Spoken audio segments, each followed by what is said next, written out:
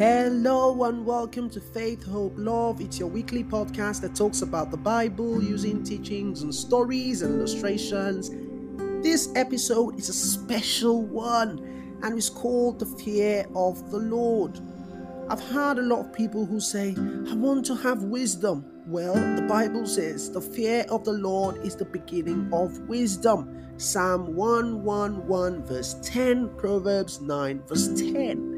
There are other things that you get to benefit from the fear of the Lord. Number 2, the fear of the Lord prolongs life, but the years of the wicked will be shortened. Proverbs 10 verse 27. Do you want to live long? Then you have to exercise the fear of the Lord.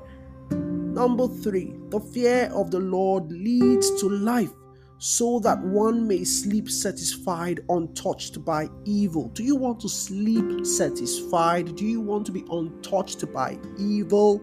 The fear of the Lord. Proverbs 19 verse 23.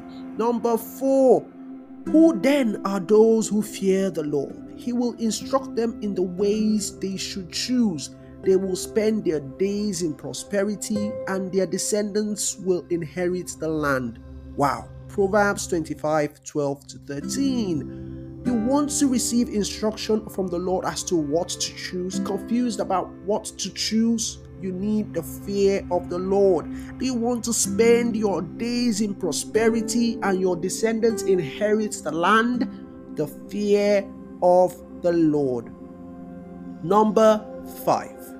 Oh, fear the Lord, ye his saints, for there is no want to them that fear him. Oh, I like the way the NIV says it. It says, fear the Lord, you his holy people, for those who fear him lack nothing. Do you want to lack nothing? Do you really want to lack nothing? Well, the fear of the Lord. And that is Psalm 34 verse 9. Number 6, the Lord confides in those who fear him. He makes his covenant known to them. That's Proverbs 25 verse 14. Do you want the Lord to confide in you? Do you want to know secret things? The fear of the Lord. Number 7, the reward for humility and fear of the Lord is riches and honor and life. Do you want riches and honor and life? The answer is the fear of the Lord. Proverbs 22 verse 4. Number 8. Like as a father pitieth his children, so the Lord pitieth them that fear him. Psalm 103 verse 13. Do you want to receive compassion and love and pity from God? The fear of the Lord. Number 9, the angel of the Lord encamps round those who fear him, and he delivers them. Do you want to be delivered? Do you want to have angelic encounters? Well, the fear of the Lord. That's Psalm 34 verse 7. Number 10, he will fulfill the desire of them that fear him. He will also hear their cry, and he will save them. Psalm 145 verse 19. Do you want your desires to be fulfilled? Do you want the Lord to hear your cry and save you anytime, any day? The fear of the Lord. Number 11. Praise the Lord. Blessed is the man who fears the Lord. Do you want to be called blessed on earth?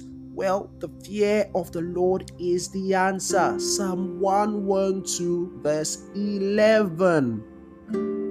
I know what you're saying. Well, how then can I live in the fear of the Lord? What exactly do you mean? Think no further. I have the answer for you.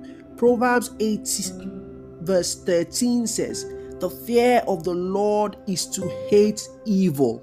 Simply put, the fear of the Lord is to hate evil.